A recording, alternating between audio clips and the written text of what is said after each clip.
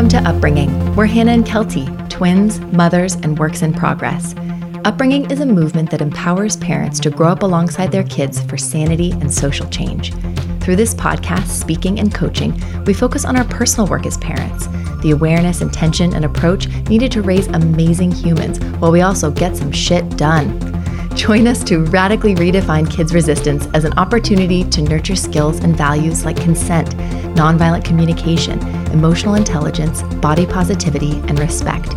We attempt this by practicing powers beyond control, evidence-based tools that protect our kids' personal freedoms, support their skill building, and better align with how we roll as people. To us, this is the practice of parenting, when we can choose trust over fear, connection over control, and progress over perfection. We're not just raising our kids, we're raising ourselves. Let's show up and grow up.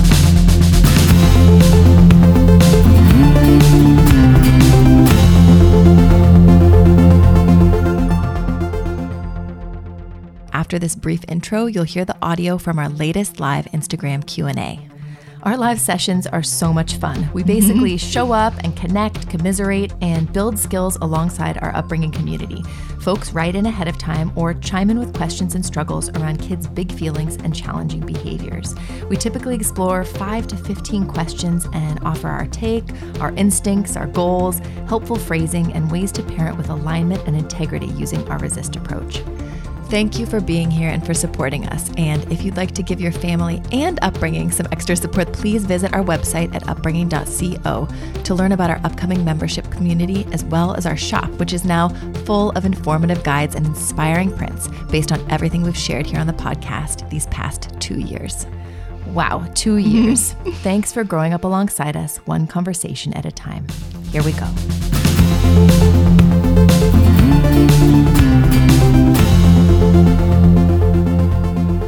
Hello. Hey everyone, I'm Hannah. This is Kelty. We're Upbringing. We're here tonight to talk about the beauty that is spirited kids, among other things with you, about your spirited kids. We're happy you're here. The struggle, the pain, the trying to thrive and not just survive, all the things, all the big feels, right? It's going to be a little bit of a quicker video and episode this week. We want to briefly acknowledge our privilege as cis, straight, able-bodied white women. Just the privilege of being able to talk about this, to be able to work on this is immense. To be able to see our kids in this way and work with them in this way, it takes a lot of time and investment and awareness. And we have that, and we're lucky, right? And also, we also have a responsibility. You do the responsibility. I'll do the parent power responsibility. Well, with that privilege comes that responsibility that we don't perpetuate inherited legacies of control that begin in our home and then go into these other institutions, right? We want to teach our kids how to use power with awareness, with respect, right? Not to abuse their power. We also don't want to condition them or anyone else to think that being abused by power is okay. And that begins in our home, right? So that's why we're thinking about these things, not just to get through the day, not just to get our kid ahead, right? But to show up and grow up in a way that creates not just sanity in the moment, but greater social change.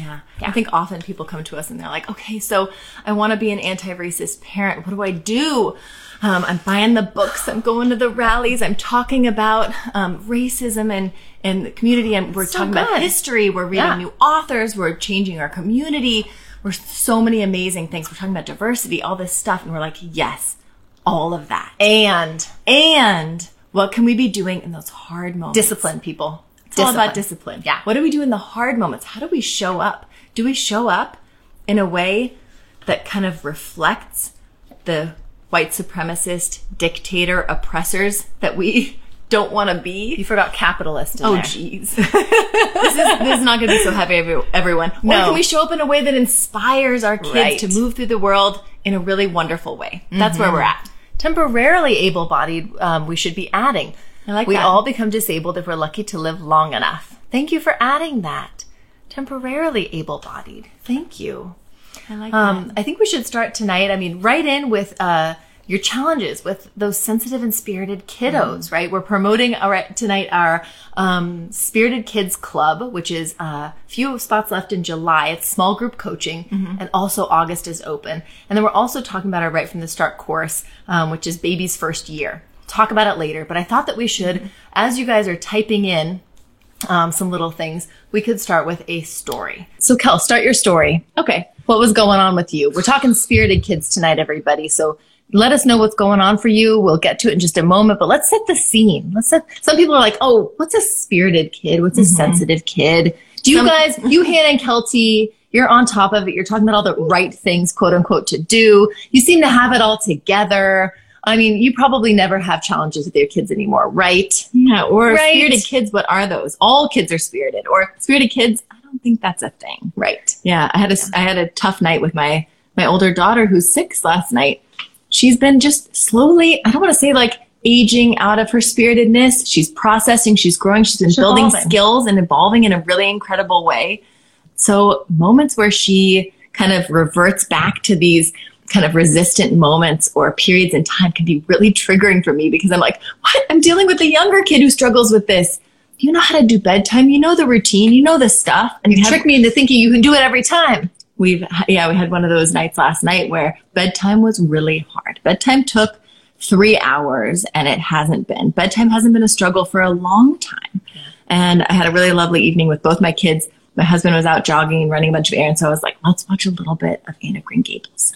What do you guys say? Like the old Kevin Sullivan 1980s Canadian one. You know it, some of you.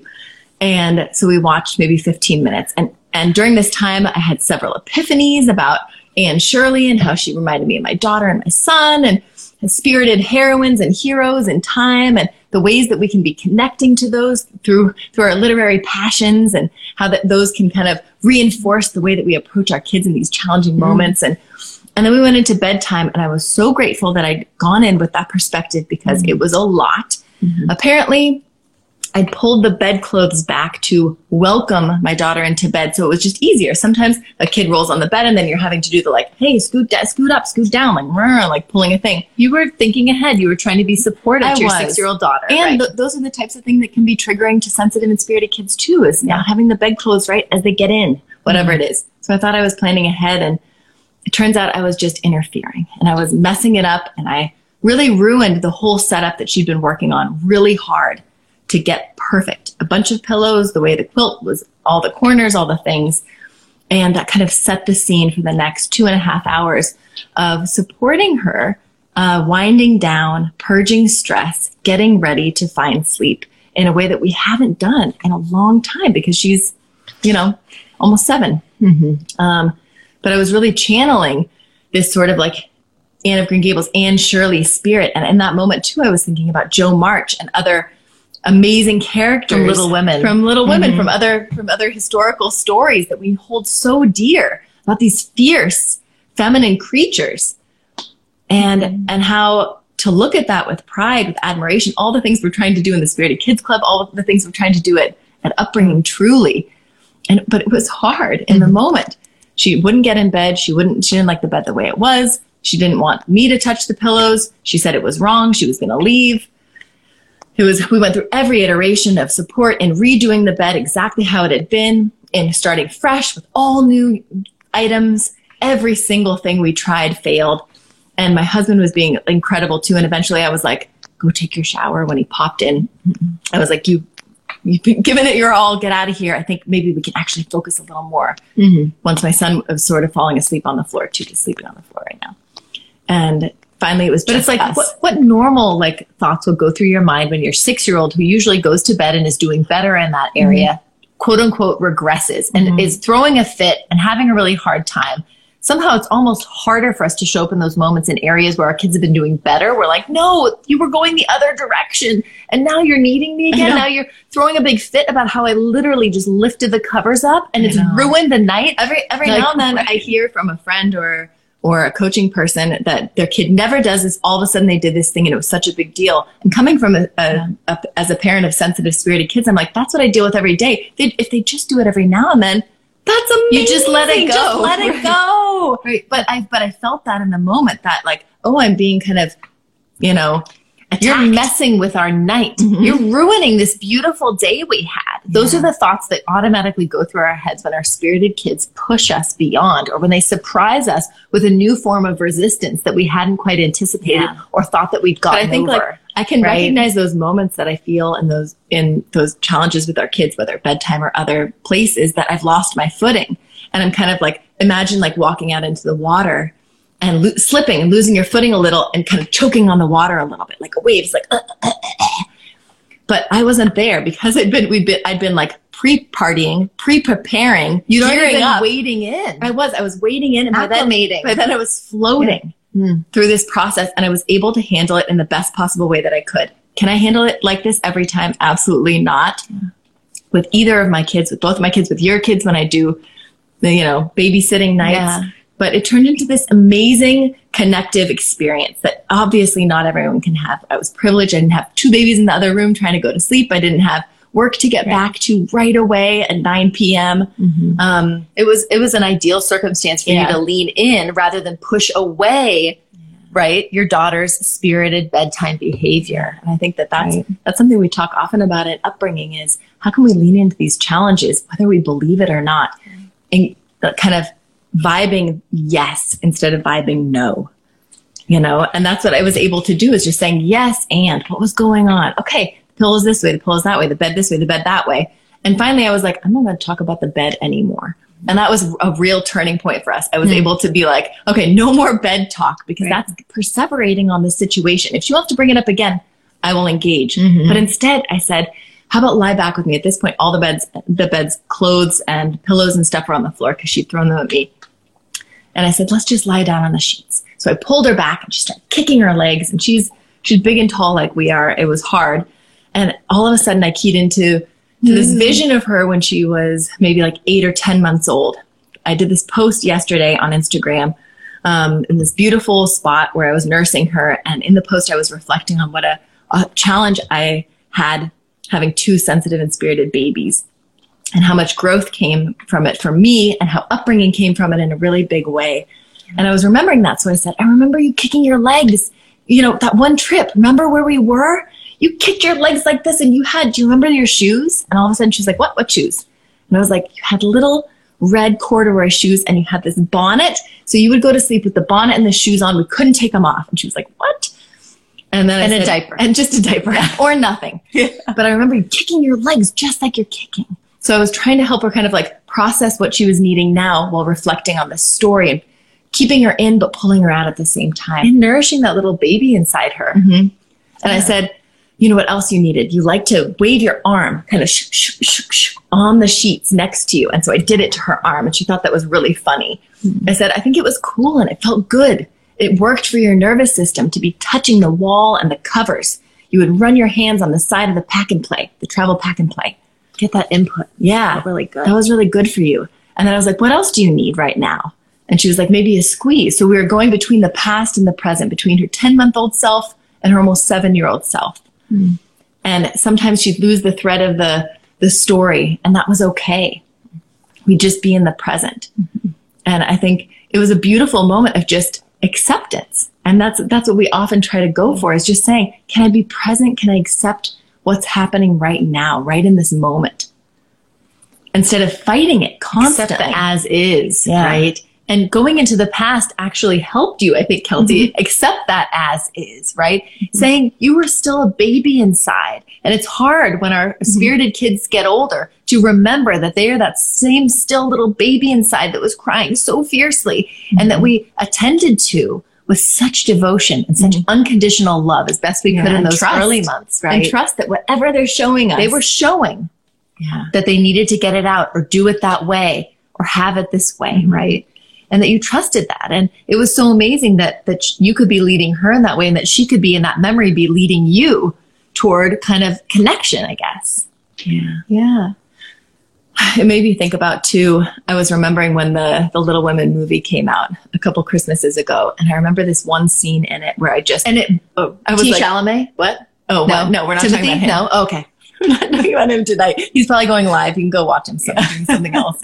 But I was remembering when the character of Jo March is talking to Marmee, her mom after this big explosion with her sister, and she's got a lot of anger. She's a spirited kid. She's a spirited literary heroine. Yeah. And she says, I wish I didn't have to be angry. And Marmee says, I'm angry every single day. And you don't ever see that in Marmee. But hearing it is so validating. And she says something like, I don't want to be like that. And Marmee says something like, some natures are too noble to curb and too lofty to bend. And I was just like, oh my God, like that's my life. That's my family. That's my work. That's you. That's everyone. Yeah. Right. To a degree, too noble to curb, too lofty to bend. And we can be that parent that's giving our kids that acceptance, that unconditional love that says, if you're too wild to tame, and that's okay. Maybe I need to acknowledge your nature. Mm-hmm. I need to acknowledge and work with and accept and be in awe of, right? Mm-hmm. The magic that is your natural disposition. Yeah. I shouldn't be taking you as a branch and carving you to fit you as a round, shape into a square hole. Mm-hmm. I can let you grow wild and I can watch it unfold and I can be there to enjoy it and support it. Mm-hmm. Right? Yeah. And there's nothing wrong with that wildness. Yeah. Someone says, just read that part of the book a couple months ago and it resonated so much. Yeah. Oh, that's so awesome. But I mean, think of any of our literary heroines or heroes, our cinematic ones. Mm-hmm. But get in touch with who you love in books and movies and plays. Who's right? your spirited avatar? Right. Because most of the people that are the most memorable were super big pains in the asses. They took risks, right? They were change makers, risk takers, hell raisers, rule breakers, right? Yeah. That's how you become. That's how you are remembered. That's how you are loved, right? Laurie loved Jo March because she was so herself, unabashedly so. Gilbert Blythe loved Anne so much because she was not like all the other Josie Pyes, plain obedient conformist, folks in the little schoolhouse. Mm-hmm. There's value to that, right? We have to trust in it.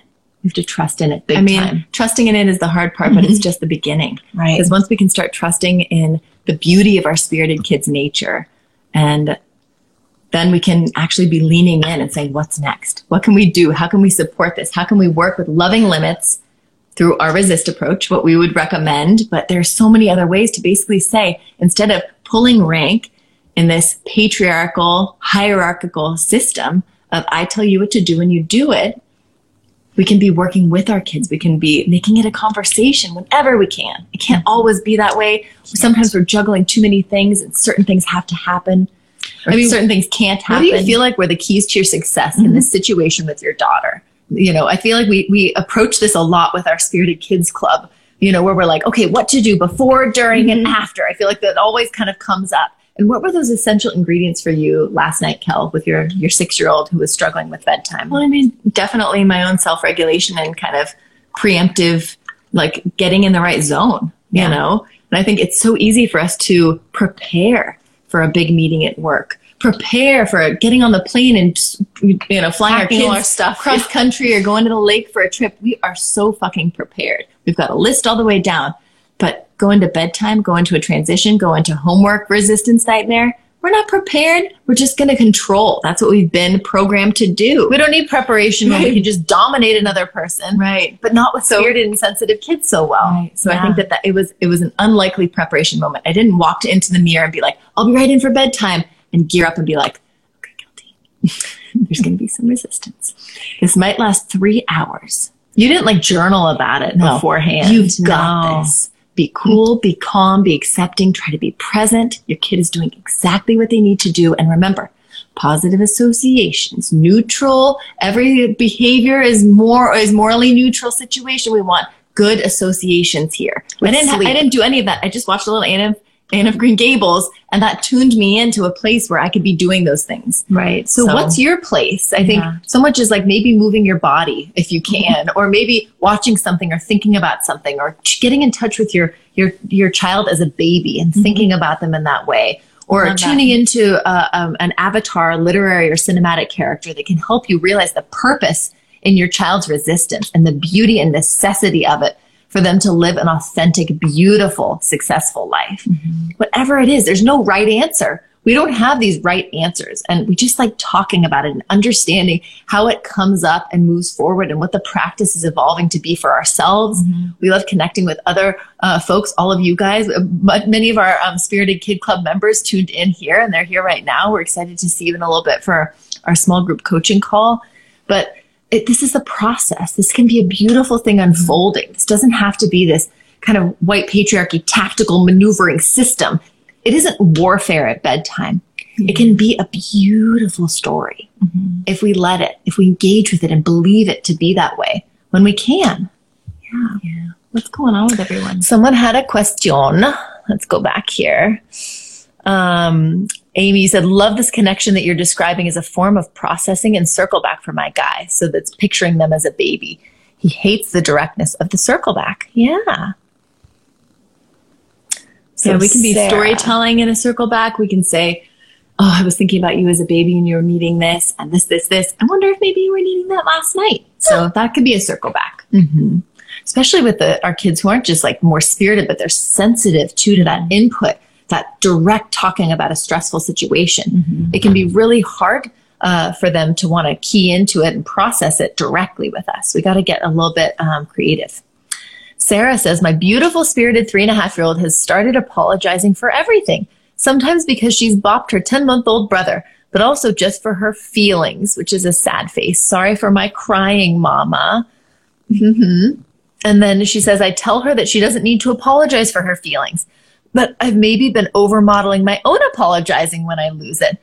I don't want her to think she has to apologize for herself. That is such a great share. Thank you for sharing that. Oh my gosh. Yeah. Oh my God. I think first let's validate you modeling and circling back with your child when you do lose it and saying you're sorry. I think hopefully you're also, when you're circling back with our children, we're going to lose it. We're not perfect. We're on this journey alongside them. There can be moments where we comport ourselves in ways that are less adaptive or less ideal. And we want to process less ideal moments with our kids. So one of those things is saying, I'm sorry. And the other opportunity in those circle back moments is to process where you were coming from and give them actual intel to help them understand that it wasn't about them. So we have to keep remembering when we want to process with our kids, we don't want to they're already thinking based on their development and ego state, all of this terrible stuff is because I'm bad. Because like, we don't even have to tell them that. They're going to assume that naturally based on their brain development. So I think one of the biggest things we want to do with circling back is say, that was not your fault. I'm sorry that I struggled to communicate with you. I struggled to support you, to stay patient. I struggled to support you in that moment. I was struggling in that moment, right? I'm sorry this situation happened. Not, I'm sorry you made a poor choice or whatever it was, but where we're having accountability to not just say the magical words, I'm sorry, but to build context and awareness that can help our child understand and not take it personally what we did, if that makes sense. Yeah. And then I think if our kids are apologizing all over the place, that's okay. That's great. I think that your modeling is making an impression. Most parents want our kids to apologize more. I think you're in a pretty beautifully unique spot. I love there, Sarah. Like, my kids are apologizing too much. It's stressing me out. I'm worried that they're going to be people pleasers. I think that for feminists, though, for ladies who are like, no, I do not apologize. Sorry, not sorry.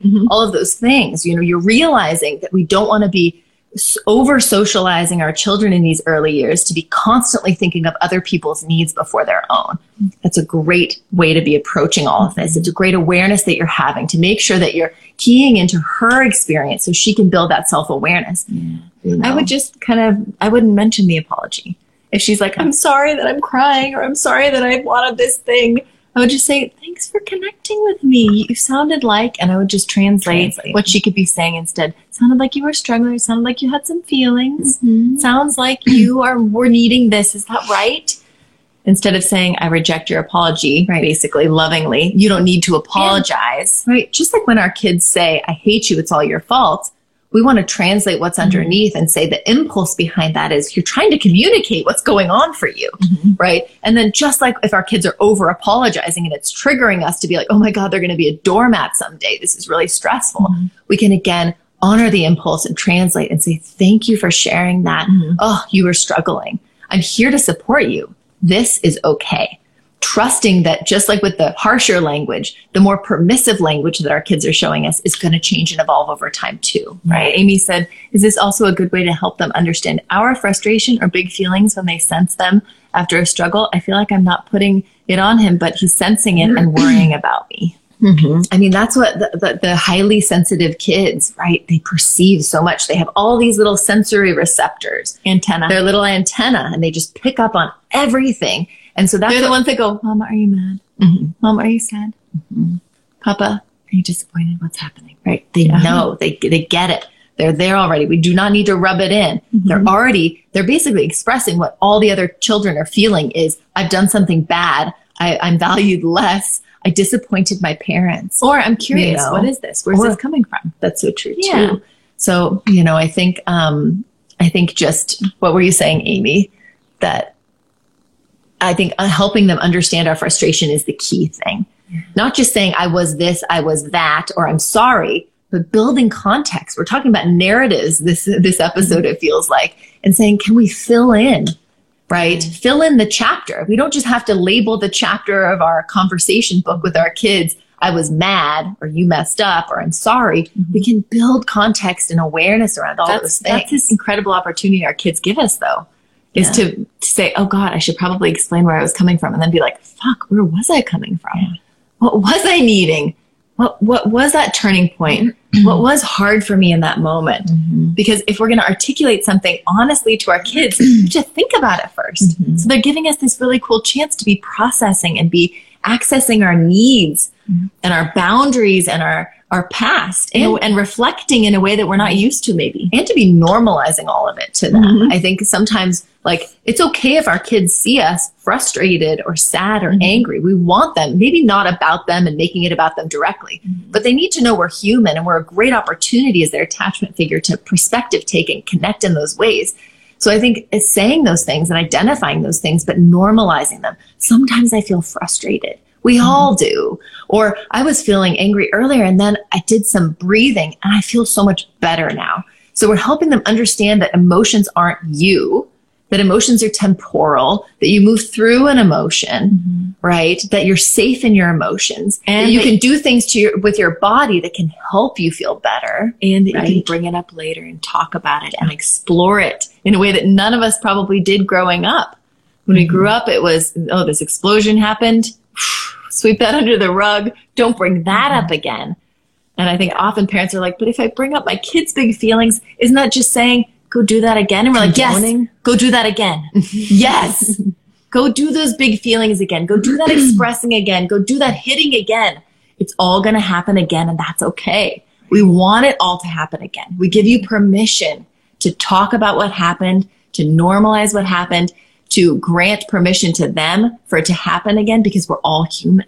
Right. That's how we learn. That's how we grow. I think so often we really want to focus on telling our kids how they feel and working on their emotions. And we're like, they need emotional coping skills and intelligence building. And meanwhile, we're missing an incredible opportunity. Maybe it's tricky to do that because we have spirited or sensitive kids that are like, la, la, la, I didn't hear you. I'm running across the room. Don't tell me how I feel. Wasn't me. Right. So we were talking earlier about storytelling and finding other avenues to kind of process that stuff. But we're also missing an incredible opportunity in talking about us or talking about a sibling's situation and not saying it in a binary, you did this to me, I did this to you, now I'm sad, end of story, end of chapter. But saying, this is what unfolded. This is what's at play right now, right? This is what this chapter is about. And now we're in a new chapter. And isn't that so interesting? I love thinking about it, though, like tying it back to kind of the Anne of Green Gables and tying it back to the Little Women and saying, like, each of us is writing our own book of our family, not alone, but with all of the other people in our family.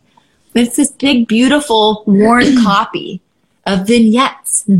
Each is a vignette. Each is a little tale full of strife and humor and vulnerability and love and connection and empathy and anger and everything. That's what we want it to be. We don't want it to be a perfect book of they did this and I said this. Everyone was happy. Blah, blah, blah. But that's the other thing is you can only write about something and about your feelings and thoughts if it has something else or someone else to push up against, right? That's how things and thoughts and feelings happen, is that they come up against and intermix with other people. And that's what's so beautiful, and normalizing that idea that we have feelings because of each other, and that's okay. Each relationship is a chemical reaction that we can't predict, even through every stage of development. It just keeps changing. Yay, everyone. We're going to keep having new chemical reactions with everyone in our family. It's one big, beautiful science experiment / novel. Sarah said, memoir. Sarah said, LOL, it's a pretty cute situation with her daughter who's over apologizing. Thank you. I'm definitely wanting to raise her as a feminist and non-people pleaser. Yes, I definitely needed to be building more context. So in that post-processing, thank you. Yeah. Someone else says this resonates so much. Sarah said, I love that. You're safe in your emotions. Yeah. And then Rachel, you said, my 4-year-old daughter has constant tantrums and throws things and rip things up. It's so hard to deal with daily. Yeah. That is so hard to deal with. It triggers us in those moments that we experience dysregulation and anger as children, right? We're not just dealing with the cultural underpinnings that say anger bad. You're hard to control when you're angry. We need you to be docile and easygoing to be able to control you and make money off of you, right? But we're also dealing with our own conditioning as children in that institution that isn't capitalism or religion or school or whatever it is, but it's in the home. And I think that is the biggest conditioning that most of us are experiencing in these moments when our 4-year-olds or other aged kids have extreme feelings, right? Even if we cognitively can understand this is okay, this is their body expressing stress, this is at the developmental stage. So 4-year-olds are going to rip shit, right? 4-year-olds are going to throw things. This is so normal. Our bodies are telling us something else because our bodies have stored trauma from our earlier years when our anger and physical aggression, that we expressed very developmentally normally was not dealt with so well. Our parents and caregivers did the best job they could, but they were in that inherited legacy too. Yeah. Or it's just like the wear and tear of the day. I think some of us have had that since our kids were born, and some of us really kind of start entering into it in the 2s, 3s, 4s, or big transitions later in life. And someone said recently that it's like their kids started crying once a week, and I was like, once a week? Like, that sounds so amazing. Everyone's on this spectrum of dealing with it and feeling like it could become chronic. Once a week is very chronic to some people. 5 times a day is chronic to some people. I think in this situation, she says she's very emotional. I can't ever tell what triggers it. So part of the anxiety of this parent is feeling like she doesn't know, right? There's no cause. There's no trigger for this child. And I think when we had babies, a lot of us were like, oh, we got in a groove of being like, oh, they're crying because they're hungry. They're crying because of the diaper. We think about the needs or whatever. Yeah. And so we get really keyed in. And then all of a sudden, with these vast developmental changes that are happening to our toddlers and our kids, they start basically off-gassing stress from things that happened maybe when we weren't even there, or accumulated stressors that eventually just erupt. And it feels like, whoa, that's so out of the blue, or that's so, like, it was just the way I cut your lasagna. Like, what the hell? And you said, exactly, I feel helpless and can't comfort her at times. And so I love that idea of comfort and identifying, what does comfort mean? How do we show up for our kids in a way that comforts them? Comfort is security. So how do we secure our children when they're losing their shit, having a wild meltdown, right? What does comfort mean? What does security mean, Kel, in those moments? Yeah, I think it's when you feel that you can't comfort them, it's really just projecting security. So we often hear from people, I can't say anything right. I can't hold them. I can't touch them. I can't fix it. I can't do whatever. And I think the number one thing that we can try to do is just project security. As in, calm ourselves. I'm calming well, we'll work on that too, but I'm projecting this sense of, this is okay. What I'm seeing is okay. So we nod. We try to have a loving expression on our face. We get lower to their level. Inside, we might be like, what the fuck is happening? What do I do? The thing's on the stove. The other baby's crying. Where's my partner? What's going on? And we're just glowing. This non-judgmental, unconditional acceptance, if we can. But thinking about that panicked brain. So when our kids go into fight, flight, freeze, faint, right? Freak out mode, essentially, whatever it looks like. What do they actually need? They don't need us with our back turned because they can't see our faces. They don't need us standing over them cowering because it makes them feel more intimidated. They don't need us talking at them because they can't receive language in those moments. They don't need punishments or physical kind of connection in a lot of ways because it, again, makes them more triggered and fearful. So what they need is security. So that's getting lower to the ground. Like, think about approaching a wild animal, you guys. This is serious. This is the same. We're humans. They're animals. We're all part of nature here. So how would you approach a wild animal, right? I guess with a bear, you have to be bigger than the bear. Some things you need to add height. Right. Some you want to be on your back, like, Right. ah! But I think that with humans, maybe compared to some animals, But maybe don't make eye contact. right. Still. It depends on your child. And I think reading your child's animal language is key here. I love it. It's saying, what are they showing me they need? Is making eye contact too intense for my child when they're struggling? Is getting too close to them too intense for them? Is getting too far away too intense? There's no right way to support a meltdown with our kids. They're showing us how they need us. They'll give us that feedback for sure. So Yeah. that's in the moment things we can be doing. Before that, as Hannah mentioned, self-regulation, taking those deep breaths, taking a personal time out if we have to. I love you. I see you struggling. I'll be right back. I love you. I love you. And just ghosting for a second. To take those deep breaths. To picture, It's not an emergency. To picture that avatar we mentioned, that spirited person avatar, to be thinking about the person we want to be, that role we want to be channeling, right? To think about the candid camera or we're on the Mindy show or whatever the thing is that's going to help us show up in a way that won't make things worse, but make things better. De-escalates, right? Right. The goal here isn't to comfort, to reason with, to fix. It's to literally de-escalate another body that is kind of offline, hypersensitive, and needs calming. Just like with our babies, we would just lovingly, we weren't talking at our babies and we were Giving them holding ultimatums. right? From across the room, we were holding them. We were nearby. We had a calm voice. We were co-regulating. Our nervous system was regulating their nervous system. And that's what our toddlers and kids need as well. That's what I need from my husband. I'm like, hold me, baby. Be nice to me. Or if you can't physically do it, hold me in another way. Right. Hold me with your tone, Your presence. Hold me with your face. Right. Hold me with your presence. Hold me with a question. Hold me with a joke. Hold me with any of those things. So we talked about how to do it in the moment. Be low, be connective, receive that feedback and alter our angle. We talked about before that, where we can regulate ourselves to be able to co-regulate our kids. And even before that, kids that are having tantrums out of the blue, kids who are feeling dysregulated on a regular basis, we want to be purging that stress anytime we get. So we want to be creating a sensory diet, basically. Get a menu up on the fridge. Make it with your kids, whether they're 2 or 15, it doesn't matter. How can we be purging a lot of the stress? We all have stress. What can we do? We could do dips. We could do jumps. We could do pulling. We could Pulling do kicking stuff. We could do soft touch sensory We could do stuff. the panini maker where I squish you with the pillows and all the other layers of stuff. Our kids are going to show us what their nervous systems need in those moments, definitely. And so if she's ripping up shit, if she's throwing shit, she could maybe do that stuff before when she's feeling a little better to get that nervous system regulated rather than wait till she blows a little bit. And I think some of this is prevention, but some of it is like, if she needs to blow, just let her blow. Yeah. Just be the safe As person. Janet Lansbury says, roll out the red carpet, bring it on.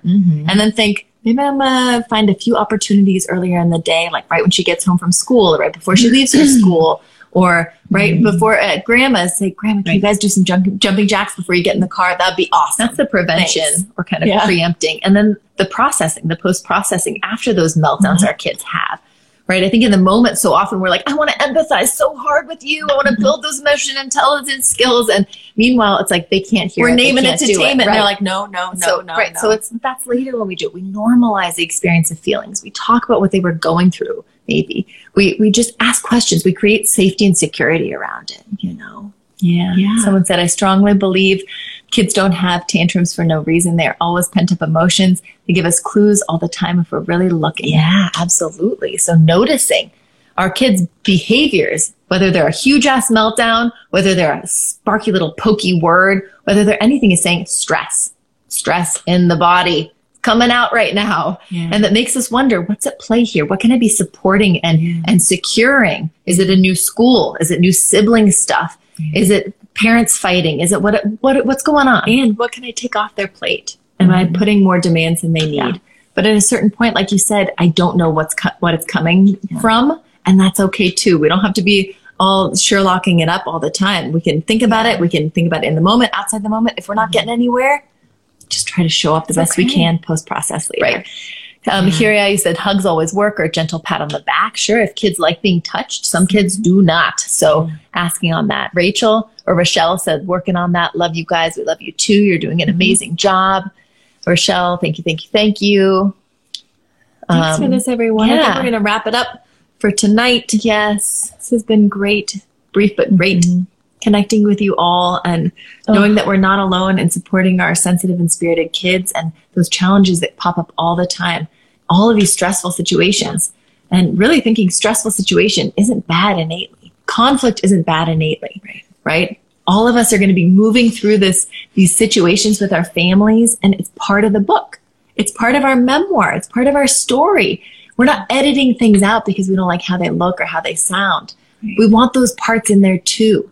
That's what makes us human. What makes for a good plot, right? We want to feel proud of those moments. We want to feel heartened by the good things and the connection that was built through those harder things. I think while we're on the literary metaphor, I think we have to all acknowledge our story arc as heroines. We're not just trying to raise kids that can become heroines or heroes in their own lives, right? By honoring that spirit, but also acknowledging that doing this work as parents and honoring our kids' wild behaviors and big feelings in this way is creating a story arc for ourselves that is really beautiful, and it doesn't happen overnight.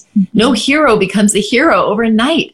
They stumble and fall. They go up and down. It's really dramatic. There's lots of self-doubt. There's lots of drama, and that's okay. That's part of the narrative. That's what makes it so readable. That's what makes those characters so lovable. And so I hope that you are loving not just your child through these ups and downs and this character building essentially, and but loving yourself too. So I just wanted to say that as well. Love it. Yeah. Check out our Spirited Kids Club. We've got a couple spots left for July and a few open left in August. So it's just small group coaching. Got to head to our call 7 now. other people. And our Right from the Start baby course, which is open this week until Wednesday. Check it out. If anyone you know, or if you are raising a baby in that first year, check it out. Whether it's your first or fifth, help you keep it real, keep it simple. Keep it real, pare it all down. What's the baby's job? What's your job? What's your other sibling's job? How to juggle all those needs, all the things. It's big. It's a story in itself, for sure. Yeah. Thanks for being here, everyone. Let's see you next week.